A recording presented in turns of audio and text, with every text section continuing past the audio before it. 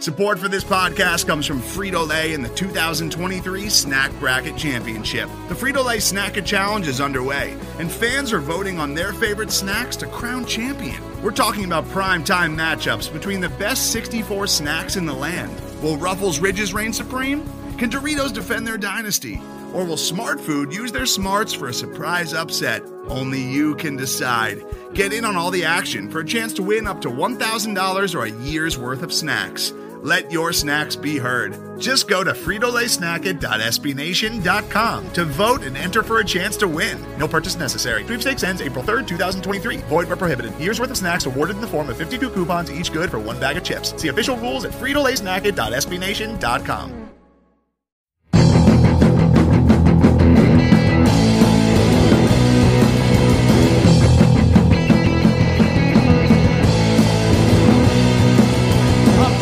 Welcome to Royals Review Radio. I'm Max Reaper, the editor of Royals Review.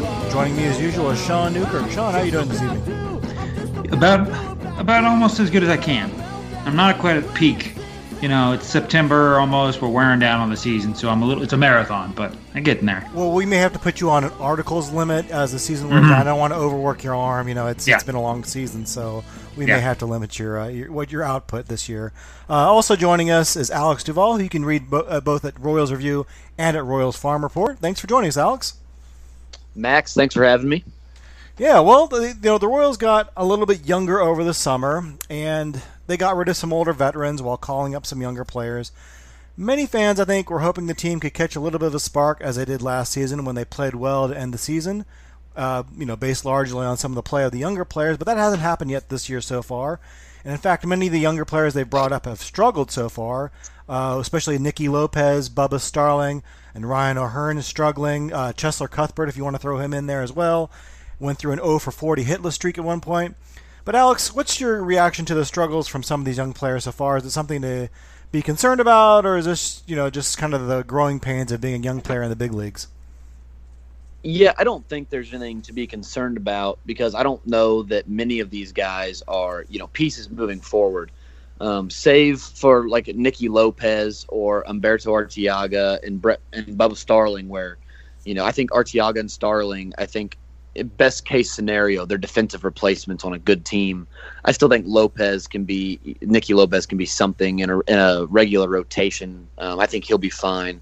But some of these guys like Cuthbert and Starling, they're just not everyday guys. I think best case scenario, both of them are bench bats or defensive replacements, at best. And so if you expected these guys to be starters, I think there's reason to be worried because I think you're probably realizing now that, they're probably not. But in terms of, expectations versus actual results, this is kind of about what we expected. Over at Royals Farm Report specifically, we kind of warned people not to get too excited about Bubba Starling's offensive output in Omaha. And I know a lot of people really were excited to see if he could do it in the big leagues. And I just think this is kind of who he is. A lot of these guys are overexposed to big league pitching. And I just don't think that this is any different than what we would see 2 years from now if you gave them 600 plate appearances a year for the next couple of seasons. Yeah, and I think a lot of the fans want to see some of the younger players, and understandably so. I mean, there's no upside seeing Lucas Duda out there all the time, but I think you're right. You make a good point that it's just because we want to see some of these younger players, they're not going to be a solution to all their problems, and in fact, they're probably going to struggle. And in fact, they have, Sean. And a lot of these guys weren't top prospects or even top prospects in the Royals organization. I mean, even a guy like Bubba Starling, who was at one point, it's been several years, since he was considered a top prospect. So, I mean, how do you see these guys going forward? Are they guys that we should bring back for another season? I know some fans already want to kind of cut bait on some of these players, but they are young players, and sometimes it takes a while for guys to figure things out. What are you kind of seeing with these younger guys so far? I mean, I think Alex was basically got it. I mean, it's such a cop-out to say, like, oh, they are kind of who we kind of figured they are. But, I mean, I don't know. It makes sense. Most of these guys, like Cuthbert, I think we've seen a lot of him and kind of know what we've got with him. I like giving Starling or I know you didn't mention Brett Phillips, but I like giving these guys maybe a little bit more because there's some excitement to it. But, like, what's the upside with Cuthbert? I mean, we kind of already know what he is. he can't hit very well. He can't field. I mean, maybe he become a better hitter, but he's still not usable. So a lot of these guys have kind of already warmed out their stay. If you were on Fangraphs today being Monday, Dan Zimborski of Fangraphs had a nice little piece about what bad teams can do and giving opportunities. Basically, they have about 12,000 teams have like 12,000 innings and plate appearances to give out to guys. And the whole point is to keep churning guys to see what you've got. And so I think a lot of these folks, we've kind of already figured out really what they are. There's some good loyalty to be had there still, but I don't know. I think some or many you can move on from. Well, I guess that is a question, like how many at-bats do you give a guy? I know Dayton Moore's kind of said like 1,000 at-bats, but of course, I think he's talking more about like the guys with a little bit of a pedigree, like Mike Moustakas, who struggled early on. I don't think he's going to give 1,000 plate appearances necessarily like Chesler Cuthbert. But it's not like these guys are being pushed by, young prospects in Omaha or Northwest Arkansas right now. Maybe in some cases, Khalil Lee, Kelvin Gutierrez could push some of these guys out of a roster spot. But, it's not like, we have any better options at this point.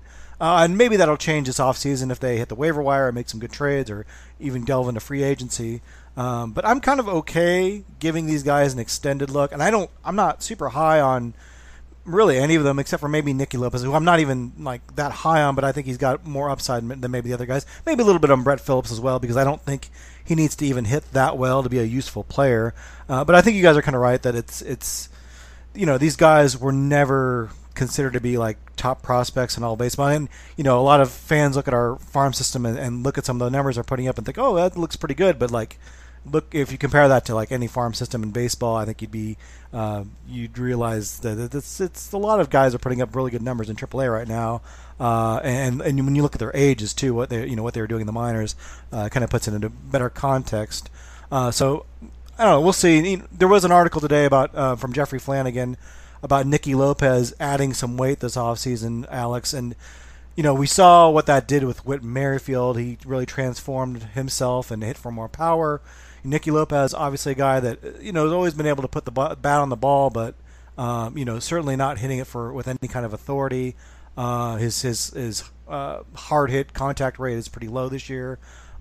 Do you think that adding weight can make a difference for him? I mean, if he actually does do the Whit Merrifield weight plan, is he maybe a guy that can transform his career a little bit?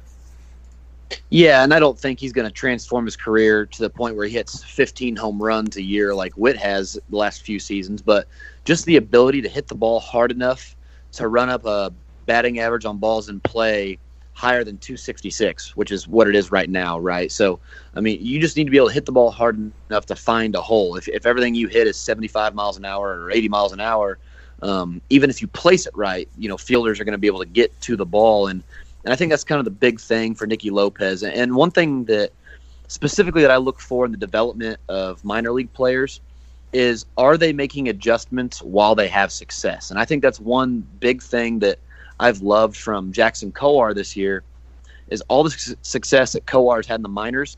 He has continued to throw his curveball more than would be necessary for him to get outs because he knows it's important for him moving forward.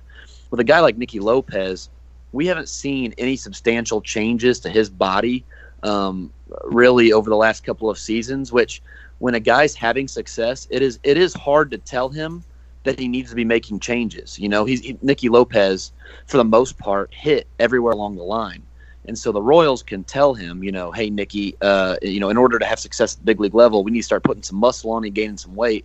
And Lopez can take that for what it's worth. He can listen. He can be respectful.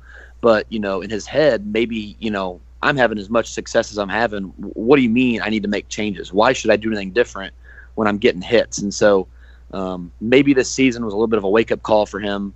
And I really don't know that, to be the case, but it is entirely possible just because we haven't seen him make that transformation yet. So I think that's something that can be really, really good for him. If he comes back next year and just raises his batting average on balls in play, closer to 300, he'll start walking more because guys are a little more skeptical of just giving him strikes to hit. And, I think a better hard hit rate and hitting the ball a little bit harder will help him in that regard. He's only striking out 13% of the time. So the peripherals are there. It's just a matter of now hitting the ball with authority enough for it to matter. Yeah, and I think a lot of times the offseason is where your season kind of changes because, we've seen some players didn't look like they were much. I mean, I'm reminded of like J.D. Martinez with the Astros. He looked like just a, AAA outfielder really. And then he goes and kind of changes his swing and becomes a beast in Detroit. Alec Lewis had an article about Jorge Soler. His career was kind of floundering, and he went to Miami and worked with a hitting instructor down there, changed his swing a little bit, and of course he had the kind of season he's having now. Like you said, it's about making adjustments. Some guys need to add weight, like Jorge Lopez. Matt Lamar had a nice article this year about Brett Phillips changing his swing a little bit. So, if they can make those changes, and that's kind of why you get some of these younger players is because they still have the ability to remake themselves a little bit and have some higher upside. And so that's why I kind of think it's worth holding on to some of these guys. Like Ryan O'Hearn is really struggling, but I think if he were able to change his swing and get a little more lift on the ball, he could be a totally different player.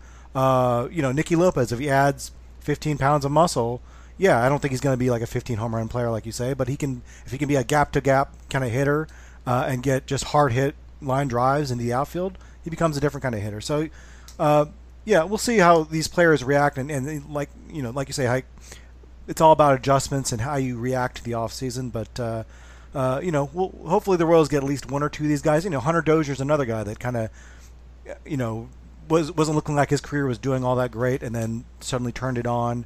And then we had some encouraging signs from him last year, even when he wasn't putting up good numbers. But certainly he's a guy that's really taking it to another level this year. So we'll definitely keep our eyes on that. While we're on the topic of Nicky Lopez, real quick, I know he's been disappointing overall offensively, but in the second half of the season, he's striking out in less than 8% of his plate appearances at the big league level, which is wildly impressive. I don't have the major league splits leaderboards pulled up in front of me, but I'm assuming that if he's striking out in less than 8% of his plate appearances since the All-Star break, that has to be in like the top 1% of the major leagues. I don't know of anybody else who would be doing anything like that. Like there's not a major league player who's doing that all year. I think that's really impressive and a testament to some adjustments he's made. That he has made that adjustment and putting the ball in play more. And I've got it right here. He's leading the major leagues in strikeout percentage since July 22nd with a 6.4%. So there you go. He's clearly made an adjustment since he's been here. I think now it's just a matter of, can you hit the ball with enough authority for it to matter? Yeah, it did seem like when he first came up, I think he was a little surprised by the strike zone. I remember he was taking a lot of third strike calls. And so, sometimes there's just that adjustment period where you need to get used to the big leagues and you need to make those adjustments. And that's kind of makes and breaks your career a lot of times. So that's interesting to see. Well, we could see the team add even more young players this September when they expand rosters. This will be the last year teams can expand rosters to 40, as baseball has proposed limiting September rosters to 28 next year. So in the meantime, you can expect a few more roster additions for the Royals this year in September. We'll likely see Danny Duffy return this weekend. Adalberto Mondesi they're going to activate, I think, around September 1st. We'll also, we could also see Cam Gallagher return. I'm not sure I've heard much on his injury, but I'm sure the Royals would like to get him back in the fold. Jake Newberry could return from the injured list as well. And then pitcher Jesse Hahn, who I'd forgotten about, and I'm sure a lot of fans had forgotten about. He's rehabbing right now. We could see him make an appearance in September. He would be making his Royals debut, which is kind of crazy to think of, but he is rehabbing and trying to get back on track. So those players will seem like they're likely to join the roster in September. But I wanted to look at some of the minor leaguers that could come up in September rosters, and I divided the players into three categories: players that were already up this year and could be recalled, players that are already on the 40-man roster and could be brought up for the first time, and then players that would have to be added to the 40-man roster to be added to the active roster. So let's just go over a few names, and I'll get your guys' impressions about whether or not they're going to get called up or whether or not you think they could get called up. Let's go over the guys that have been up already once this year. And so in that list, I have Jorge Bonifacio, Heath Fillmyer, Brian Flynn, who's actually not on the 40-man roster right now, but he is still in the organization. We have third baseman Kelvin Gutierrez, and then pitcher Richard Lovelady. Of those, Alex, who do you think is going to make a return to Kansas City this September? I think Richard Lady is pretty much a foregone conclusion that he'll be back. I am really frustrated with the way the Royals have handled him. I don't necessarily understand their usage of him and how and why they've used him so far in 2019. So I think he's probably the biggest guy we'll see again. I would expect them to recall Jorge Bonifacio. I am not a fan personally of Jorge Bonifacio. I think he should already be gone, but whatever. I think he will be back. And I think this will be his last go round in Kansas City unless he is really good. He doesn't run, he doesn't defend, and he has not been very good about getting on base so far in his big league career. So if he comes up in September and he hits, I think he'll get one more look in 2020 just because the Royals don't really have other great options ready to roll in the minors. But if he hits even just his career average, I think there's a 99% chance he's gone as soon as the season ends. But I think Lovelady and Bonifacio are probably the two guys that we'll for sure see, and the rest of everybody. Cam Gallagher figures to make a return. But yeah, I think Boney and Lovelady, the only two guys, it may be Mondesi, that we're definitely going to see in September. Sean, is there anyone on that list you are kind of interested to see come back in September? I mean, it's just basically Lovelady. I kind of like Kelvin Gutierrez for what he is. I think he could be an okay kind of utility-ish kind of guy. But I mean, of the 1, 2, 3, 4, or the 5 you cited, I mean it would be almost in reverse order. Lovelady, Gutierrez at 1 and 2, and then I guess actually probably what you did: Lovelady, Gutierrez, Flynn, Philmeyer, Bonifacio. I think in that order, I think that's who I want to see. But not that excited about the last 3. Sorry, I should have included Gutierrez in there. I think he'll definitely be up in September. I should have added him.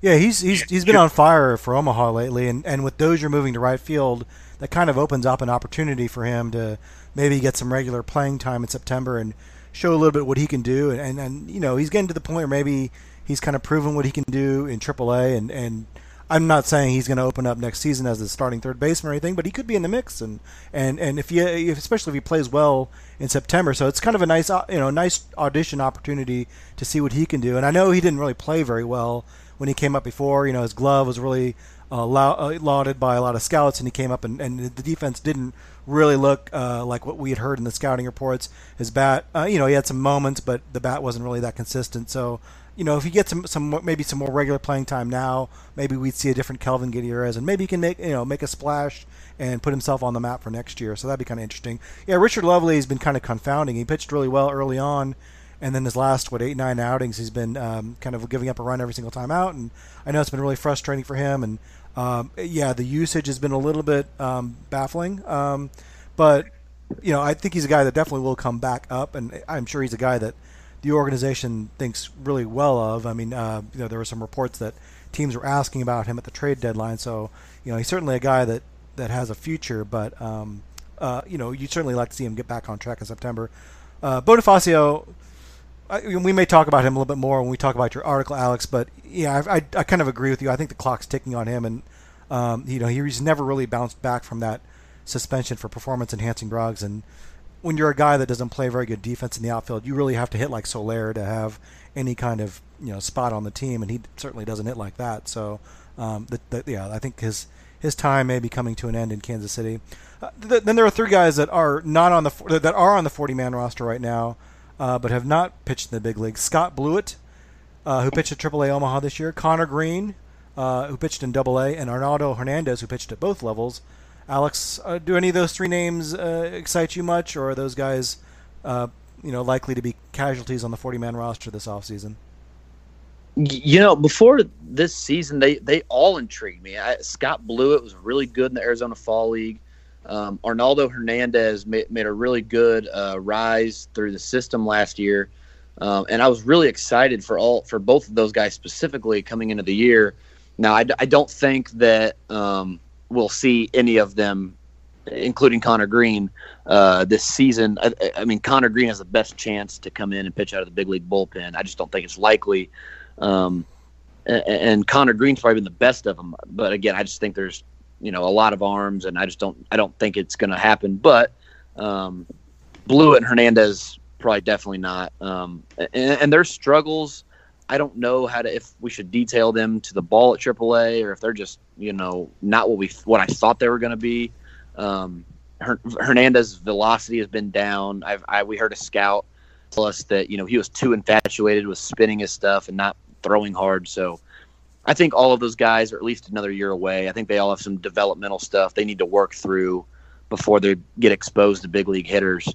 I haven't given up on any of the three long term. I just don't think this year would be appropriate, fair, or necessary to call them up, and I think they'd all get handled pretty well by a big league offense. Yeah, there's some talk in spring training about Blewett being maybe a dark horse to make the team as a reliever, and he went to Omaha this year and just really struggled this year. And I know it's been a juiced ball down there, but I think his ERA was over 8 this year down there, which with a high walk rate too. So, Connor Green is a guy that I think has some intriguing velocity. The Royals claimed him off waivers.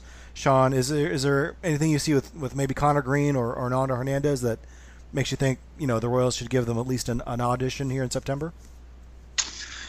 No, not necessarily. I mean, you asked if they are exciting, and I thought they're exciting in the sense that you've got this long, awful relationship and you're just bored, and so you break up and you're excited to get back into the game, and you'll date kind of anybody that's out there just to get back in the game. And so, yeah, I mean, it would be nice having somebody else pitching. That would be exciting, but not to the sense of when they called up Ventura or something like that, or even when they called up Kyle Zimmer. That was exciting. It hasn't worked out, and still remains to be seen what kind of pitcher he is. But those two guys, as whatever her name is, would say, do not bring joy. Marie Kondo, yes. Marie Kondo. They do not bring joy. Two pitchers that do bring a lot of joy, however, are Jackson Kowar and Brady Singer. They've really Kowar has been dominating all year. He's up in Double-A now. Singer, after a little bit of a rough start, has really pitched well his last couple times out for the Naturals. They're winding down their season. They're not in the 40-man roster right now. They don't need to be added to the 40-man roster as far as Rule 5 protection. But Alex, should the Royals be considering bringing Jackson Kowar and Brady Singer up to the big leagues just a little over a year after selecting them in the first round? Yeah, I don't know. I would have to go back and look at innings limit, or not innings limits, but innings from last year, innings from this year, and just make sure that any of that was squared away before I make this comment. But assuming that the innings were fine and that they're not up against an innings number, I don't know why you wouldn't. And so that I wrote that article today over at Royals Review about purging the 40-man roster, and in the article I mentioned that if I was Dayton Moore, I would add Brady Singer and Jackson Kowar to the 40-man roster this offseason. And a lot of people disagreed with me, but I had these conflicting arguments, and some people argued, I think Max, maybe you even made this point, that the Royals don't necessarily need to cut bait with all of their bums, that there's probably not going to be much better on the waiver wire, and so they should hold on and just see what happens. And then there's also the argument that we should give our guys a shot, and that our guys whatever. But which is it? Do you want to give your guys the shot, or do you want to ravage the waiver wire and see what's out there? And I would just argue that if your philosophy is let's give our guys a shot, let's give our best guys a shot. And so I would be all in favor of sending a message to your pitching staff by saying, here are the two young guys. And by the way, I think Brady Singer and Jackson Kowar are both more than capable of handling that mentally, right? If I thought there was any doubt, then I wouldn't be saying any of this. I think they're a rare breed in that. But here they are. They're going to pitch starting now or starting on opening day in 2020. And if you don't figure out whatever it is that you're struggling through quickly, we're going to move on. We can't. We're in the middle of consecutive 100 loss seasons. I don't necessarily understand the philosophy of holding on to a glut of players that are the biggest reasons that you've lost 100 games 2 years in a row, when you have guys at Double-A who are perfectly capable, in my opinion, of coming up and doing just as bad. I am a fan of being aggressive. I am a fan of setting a precedent and setting a tone. And, as an educator, as someone who works with young people, as someone who played college baseball with guys who are Brady Singer and Jackson Kowar's age, they should both be seniors in college this year. They were obviously drafted as juniors. Going to 22-year-olds and saying, hey, we're putting you on the 40-man roster. We want you to be Bulldogs heading into spring training with the opportunity to make a big league rotation on opening day. I think that would do, A, wonders for their confidence, but B, put a sense of urgency into the rest of the pitching staff. I know logistically with roster space, it doesn't make the most sense, and I get that. But you've just lost 100 losses in consecutive seasons. I don't know what you have to lose. You can keep holding on to bad players if you want. Bad players aren't just going to become good players at the age of 30, which most of the guys that I suggested cutting are getting close to 30. So, I get that it's probably not logistically the best thing in terms of roster space, but I would not hesitate to put those two guys on the roster and just say, go get it, and let's just see what happens. No, I think that's a good point. I mean, I think, there are certainly there's a lot of dead weight on the 40-man roster, and you listed a couple names where I'm like, yep, I would totally get rid of him, and Jacob Barnes, I don't think he has a future with this team. Chis Hahn certainly can't stay healthy. Trevor Oakes, is coming off a major injury and can probably be re-signed to a minor league contract if they really wanted to bring him back. A couple other names you didn't even mention. I think like Arnaldo Hernandez at this point probably doesn't need to be on the 40-man roster. It'd probably clear waivers. Scott Blewett's a guy that they could probably get rid of. I think there's a way to a lot of spots. And so I don't know if I necessarily disagree with you that I don't know if I'd call it a purge. I don't know if I'd go as far as you do, but there are definitely a lot of guys you could get rid of, and they should have a lot of 40-man roster spots going into this winter. So, the argument has always been that the Royals don't want to add guys like Jackson Kowar and Brady Singer before they have to protect them because they want to keep those 40-man roster spots. Well, going into this winter, they could have quite a few open roster spots. Still, though, I think you want to maximize those spots, and if you do want to, go after and be aggressive on the waiver wire, be aggressive, that, every roster spot you give to a guy that doesn't need it necessarily right now does kind of limit your abilities. That would be my main concern. And also, I guess, a little bit of, I'd worry about rushing Singer and Kowar a little bit, but I think they would have a better grasp on that. But Sean, what do you think about the idea of bringing Kowar and Singer up to the major leagues this September and seeing what they can do? Yeah, I don't know. I think because they don't have to be added since they're not 5 eligible, and let's be honest, the Royals need to hold them down for 2 weeks. Coming up. I know it sucks, but if the game is there, you got to play the game, and the service time manipulation game is definitely there. And for a team like the Royals, who, even though they might not need to pinch pennies necessarily, they are going to pinch pennies, making sure that they don't gain an extra year of free agency. Especially, I wanted to say it's like the Tigers, but the Tigers is kind of wrong. But like with the Tigers and maybe Fulmer and, I'm thinking of someone else. Basically promoting guys, before when the team is really bad, and they're going to continue to be bad. I mean, it's not that you're necessarily burning, 3-4 years, but it could be that. I mean, what if the Royals aren't good by 2023? And I don't think that's inconceivable.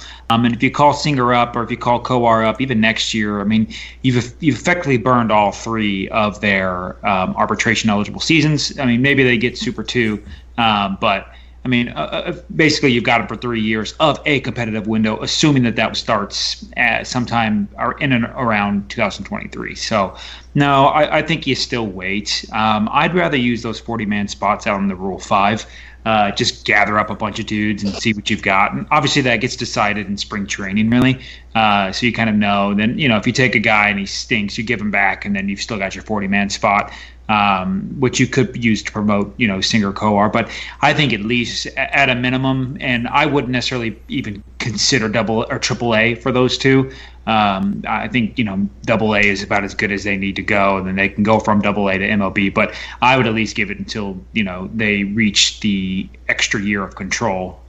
Just like I said, it's a famous finance quote, but if the music's playing, you have to keep dancing. And so that's really what it is. And the Royals have always shown a reluctance to, like I said, add guys to the 40-man roster before they have to. But they also don't really play the service time games that other teams play. Like they brought Alex Gordon up, to play on opening day. Eric Hosmer, they brought him up before the Super 2 arbitration cutoff. Adalberto Mondesi, they brought him up well before they really needed to. So they don't seem to care about that as much. Although that was also in a different, rebuild cycle. Yeah, and I mean, Hosmer came up in May, right? I think it was May. He was the extra year. I think Mondesi might have had the extra year because they kept him down. So I'd like to see when Ventura was brought up because I think they've at least always given the extra year. I could get the pre-Super 2. That's fine, especially for. They're not elite prospects. It's like Vlad Jr. or maybe Acuna. Those guys are like, okay, these guys are probably going to be really good. Like being able to have one fewer years of Super 2 is probably going to be nice. It's going to save the team $10 million maybe. But I think Ventura. I don't know. They brought Ventura up. They brought Ventura up to September. As a September call-up in I think 13, and then he made the NBA roster in 14. Oh, he did. Okay. I was thinking he came up and then like they did with Mondesi, because I believe with Mondesi they brought him up, then sent him back down, which did not accrue service time for him, and then brought him up when he would have had the extra year control. So never mind. But yeah, so it'd be interesting to see if they brought up Kowar and Singer. I guess I don't anticipate it happening, but I think you make a good point, Alex. I think it would send a message to reward the players that are actually doing well, and I think that's been a little bit of a problem in the organization. At least I've heard, kind of grumbles about that in the past, that guys get, passed over that are having good seasons in favor of guys that have the pedigree that aren't having good seasons. So, Kowar and Singer definitely have the pedigree as well, but it might be nice to reward some of the guys that are having really solid seasons with the leagues. But of course, we also have the business of baseball to consider, and that'll probably prevent them from making an appearance in Kauffman Stadium this year. There were a couple guys that aren't on the 40-man roster that aren't Kowar and Singer that I wanted to at least touch upon to see if you thought they might get called up. Grant Gavin, local kid, reliever, having a nice season in Double-A. Foster Griffin, who was named to the All-Pacific Coast League team today, despite having an ERA of 5.35. And then Nick Heath, who stole 60 bases this year between Double-A and Triple-A, but he did injure his hand this year, and I don't know if it's likely he'll spend much more time playing baseball this year. But Alex, are there any other guys not on the 40-man roster you think should maybe be added and get a call up to Kansas City this year? I think Brian Flynn, he got DFA'd, right? Yeah. Yeah, so I think he'll be up. He'll be re-added, but the Royals have space. I wouldn't be surprised to see him bring Jesse Hahn up. I guess technically he is on the roster. I think Foster Griffin might legitimately get a look. The Royals, especially after tonight, nights like tonight with this rotation are going to happen where Keller's out of the game in the second inning. And so they're going to need guys to go up here and eat innings. I think Foster Griffin might legitimately get a look after his, I guess you can call it a decent season in the PCL. I don't think there's a chance that Grant Gavin gets called up. I think there's a chance that he gets added to the 40 this offseason because, and I mentioned this in the article, like the teams like the Astros and the Dodgers, who are probably smarter than the Royals, I'm kind of afraid if the Royals don't protect him, that they'll look at his RPMs, which are some of the best in the system, especially on his fastball, and go, hey, if rosters expand to 26, we can hide him at the back end of a bullpen, tweak some stuff, and make a legitimate reliever out of him. So I don't know that he'll be up in September, but Foster Griffin, Junior Marte might get a shot. He was really good at Double-A this year. Fastball, like you mentioned, can hit 97. I wonder if the Triple-A ball maybe didn't do wonders for him. So I think Foster Griffin and Junior Marte are going to get a look for sure. And I wouldn't be surprised to see Eric Mejia get added to the 40-man roster as well and get a look as a utility infielder, just given that Humberto Arteaga is not hitting even a little bit, and with Mondesi's injuries. Sean, are there any non-40-man roster guys you think could get the call to Kansas City? No, I think Alex got most of them right there. Gosh, no, I think that's probably it. I can't think of anybody in Double-A that's like, oh, I need them up. I mean, since they've already promoted Starling and Phillips and Stalmont and Zimmer, Lovelady's the only guy that I'm going to pound the table for. Yeah, they've already kind of called up most of the young guys, so I feel like there's not, and it's not like the upper minors were teeming with with talent. So we may not see that many September call-ups, but I think you guys kind of nailed it. I think Lovelady, Gutierrez, maybe Bonifacio, Phil Meyer, maybe just because he's pitching okay as a reliever now. And then how about may be Trevor Oaks? Oh wait, no. Trevor Oaks is out. Yeah, he's out on his camp. That's right. I think it'll be mostly guys coming back from injury, guys like Hahn and Duffy and maybe Gallagher and Mondesi. So that may be it for the September call-ups. Maybe not as exciting as in past years. It's always fun to see some of those guys get their first major league game, but it's going to require more talent in this organization to have some of those guys come up in September. So the Royals have their work cut out for them. Let's take a quick break, and when we come back, we'll talk about a potential new television deal for the Royals. We're back, and the Royals may have a lucrative new television deal, according to Jeffrey Flanagan. He's reporting that the Royals are close on a deal that could pay them $50 million per year. It's a deal that could be anywhere from 10 to 15 years. The Royals are currently in the last year with Fox Sports Kansas City. This would be a new deal with Fox Sports Kansas City.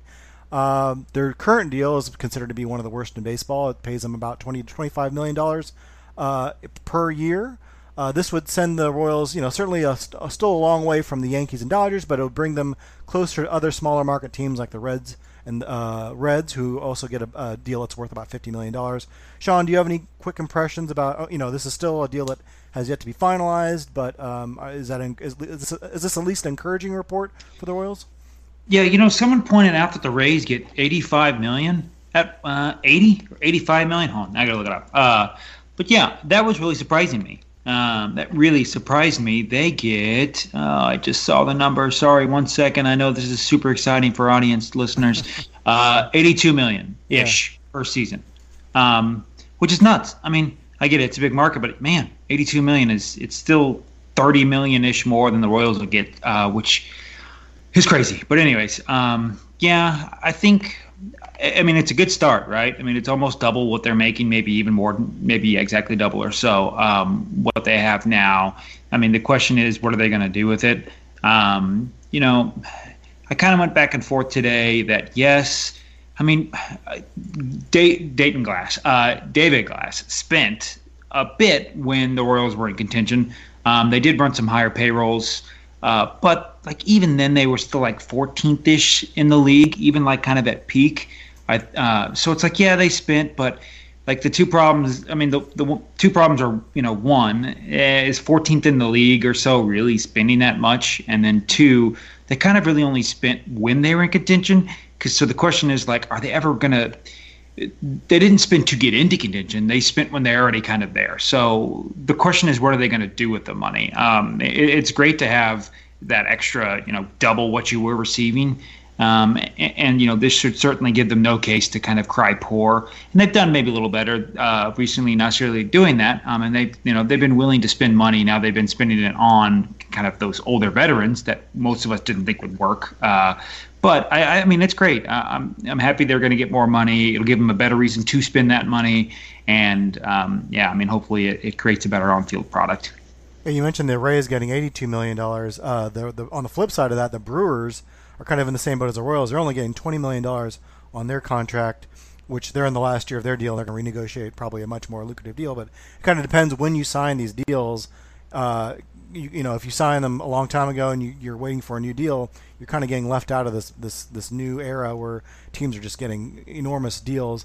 And if you wait too long, there's always the worry that the bubble will pop and teams aren't going to get these kind of deals anymore. So it looks like the Royals will at least still get their deal. They're going to get their money, it sounds like, without the bubble popping. And Alex, usually these deals are kind of on a steps. They're staggered in a way that you get, $45 million one year, $50 the next, $55 the next. So they may not get $50 million next year, but they'll certainly get a lot more than they got this year, something like $45 million in local TV revenue. They only have about $60 million in contractual obligations for next year. That's with Alex Gordon coming off the books, a couple other players. Do you see them maybe delving into free agency a little bit? And I'm not talking about the Brad Boxberger, bargain bin. I'm talking about, some decent free agents. Or are they still going to maybe play conservative and maybe save that money for a later date? Knowing the way Dayton Moore has operated in the past, I'd like to be able to look at it and and hope and think that maybe he'd go out and do something that we think is going to help the team in a way that would make significant difference to the team next year. And the problem I think I have with that is I don't know whether or not the money is going to be given to him to make that deal. Or even if he gets the money, is he going to have the ability to spend it the way he wants to? Like, they keep spending $3 million, $4 million on five different free agents who never seem to pan out. I just assume give one guy $16 million and roll and see what happens. So anyway, I think there is probably a little bit of a divide right now between ownership and management that I have no clue how to predict how that will play out. But there are some free agents that I really like, and that I kind of wish the Royals would go out and just kind of see what happens on the free agent market this offseason. Wade Miley is a guy who kind of revived his career in Houston. I know he's 33, but if you could get him on something like a 1 or 2 year deal for $15-20 million, and maybe it doesn't even cost that much, I think he'd be a great guy to see if you could go get him to flip and just to see what happens after that. But I don't know, and maybe that doesn't happen. Maybe it does. But I'm looking at hitters too. But I just don't know. I am so confused as to what's going on in terms of the relationship between ownership and management, specifically after that whole Ian Kennedy debacle with Joey Wentz. That it's hard for me to make an educated decision on what may happen this offseason. Well, I can definitely see Dayton Moore wanting to pursue a starting pitcher this offseason. We look at his history. We know he really believes strongly in starting pitching. He believes in the power of like an older veteran to mentor the younger guys. And when you have Kowar and Singer and Lynch and all these guys coming up, I think he's going to want a guy to kind of be the guy that shepherds them to the big leagues. A guy, we saw him go after Gilgamesh and land Gilgamesh in 2007. We saw him go out and make the big trade for James Shield in 2013. So I think it would be kind of his MO to go out and look for a big starting pitcher this offseason, whether that's through a trade or through free agency. Obviously, he doesn't have a lot of assets to trade right now, so it'd have to be someone that maybe has a big contract that someone's looking to get rid of. But I think I can see him adding, and it's not going to be like an ace. It's not going to be like anyone super great. But I can see him maybe trying to be aggressive and make a move. But you do raise a good point. Like, will ownership allow him to do that?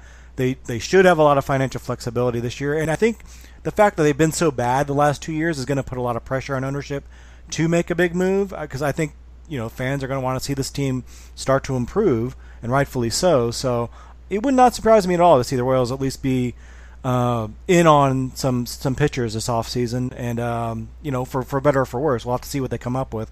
But I should add, here's a list of some pitchers that are available this offseason: Steven Strasburg, Mad Bum, Garrett Cole, Zach Wheeler, Hyun Jin Ryu, Wade Miley, Brett Anderson, Julio Teheran, Yu Darvish, Rick Porcello, Jake Arrieta, Tanner Roark, Adam Wainwright. Like, there are a lot of guys that are going to be available as free agents this offseason. So it's not like the Royals are going to have to play up, because there's going to be a lot of guys available. It may drive the market down a little bit. And a lot of teams that just aren't willing to pay free agents at all right now. So, can you imagine Madison Bumgarner in a Royals uniform? that'd be pretty interesting. That would be irony at its cruelest. Yeah. The other news, Brad Keller is apparently not going to go 100 pitches in a start for the rest of the year. Didn't come anywhere close to 100 pitches on Monday night against the A's. But he will have a pitch limit, and they're going to also monitor his innings. They haven't really said anything about a hard limit for his innings, but it doesn't sound like he's going to be pitching the last couple weeks of the season. He went 111 pitches in a start, about 2 months ago against Washington. But Neo's just kind of put the brakes on him since then. Alex, do you agree with putting Keller on a little bit of limit like this? I just don't understand why the timing of it. Like, it seems like, and I'd have to go back and do some research to make sure I was right in this thought, but it seems like Ned Yost has ran Brad Keller out into later innings, like, unnecessarily at times this year. like into the 7th inning of a start where he's thrown 98 pitches and he runs him back out into the 7th inning. So early on, I was like, okay, fine. He's their horse. They're going to ride him, and I guess let's roll. And now all of a sudden, you're worried about his innings. So I don't understand what the thought process was early on if this is how you're going to treat him later in the year. So no, I don't inherently disagree with limiting a second-year big leaguer's innings to an extent, but at the same time, what were you doing early on if this was going to be your plan all along? This kind of scares me in a sense that maybe the Royals are flying by the seat of their pants because this wasn't the plan all along, in which case I'm a little worried about the plan itself if this is something they just have now come up with. So Keller has never pitched more than 142 innings in a professional season. Last year he pitched 140 with the Royals. This year he's already at 164 plus, I guess, an inning tonight against the Athletics. So he'll, this is more than uncharted territory for him. Sean, is this kind of the prudent plan for Keller? And was this even a plan? It does kind of. I agree with Alex. It does kind of seem fly by the seat of their pants a little bit. Yeah, I mean, it's prudent for sure. I mean, safety is incredibly important on kind of these lost seasons. I mean, there's no reason, and not that maybe, I'm obviously a much bigger proponent of number of pitches rather than innings, because, we know that a 3-pitch inning is different than a 40-pitch inning, but they get counted the exact same. So, but yeah, I mean, safety is important. I'm not necessarily sure even if he went to 160 or something, it would really matter. But yeah, I definitely agree that I think that if you're going to be prudent, this is the time to do it. When on lost years, you don't want to injure Keller when you really don't need to. It's the same thing as playing your quarterback or something in preseason.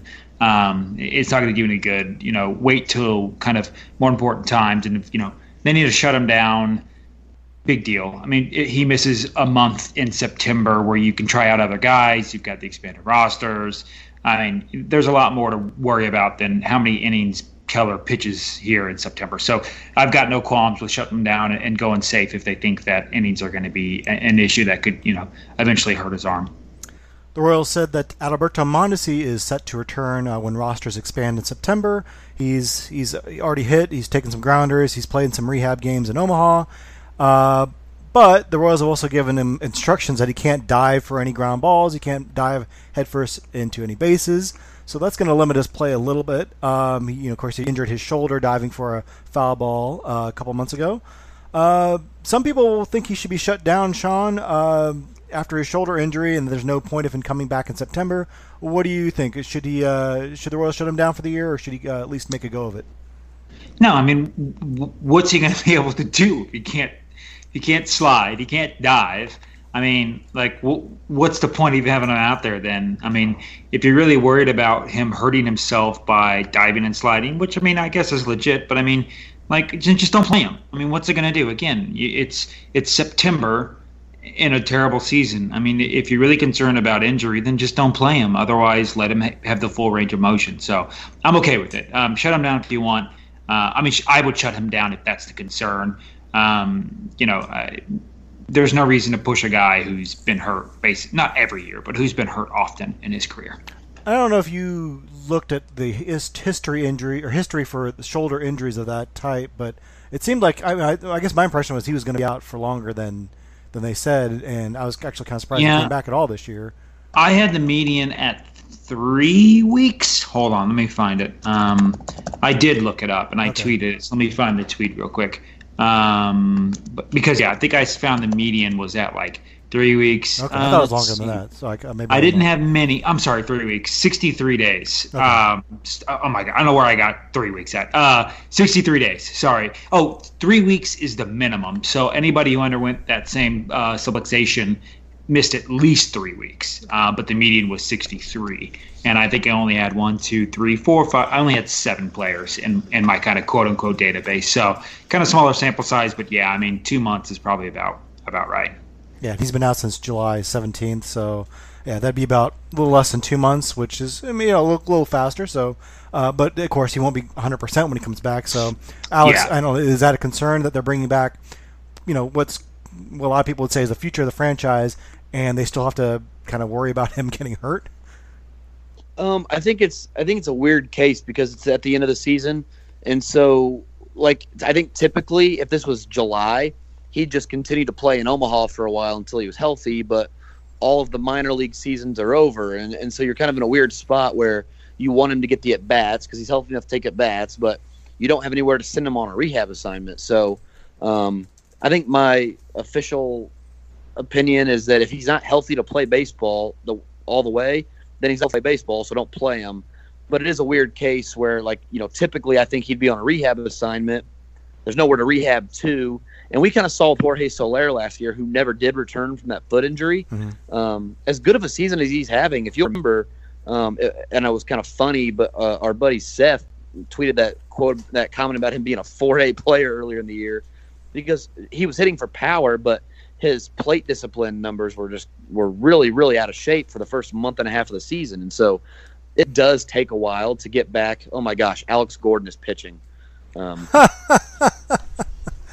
It does take a while to get your timing back. So I understand him wanting to have plate appearances. I just think it's a little bit different knowing that, there's nowhere to send him on rehab. Hold on, I want to see this real quick. Yeah, sorry. Alex Gordon. I'm excited. He's on the mound. Oh, he's got pine tar in his jersey. Somebody called the commissioner's office. That's my awesome. God. It is the 7th inning. They're going to have position players pitch for 3 innings. And I think he was throwing sidearm. Yep. Oh, my gosh. Okay, hold on. This has to go on the podcast. We have to leave this on here.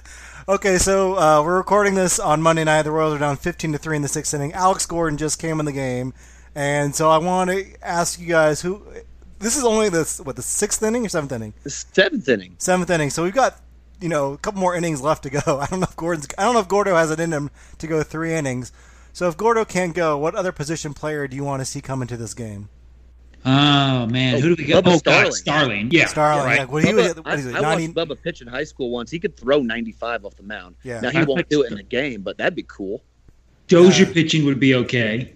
Brett Phillips has an arm. I think he's got a pretty good arm.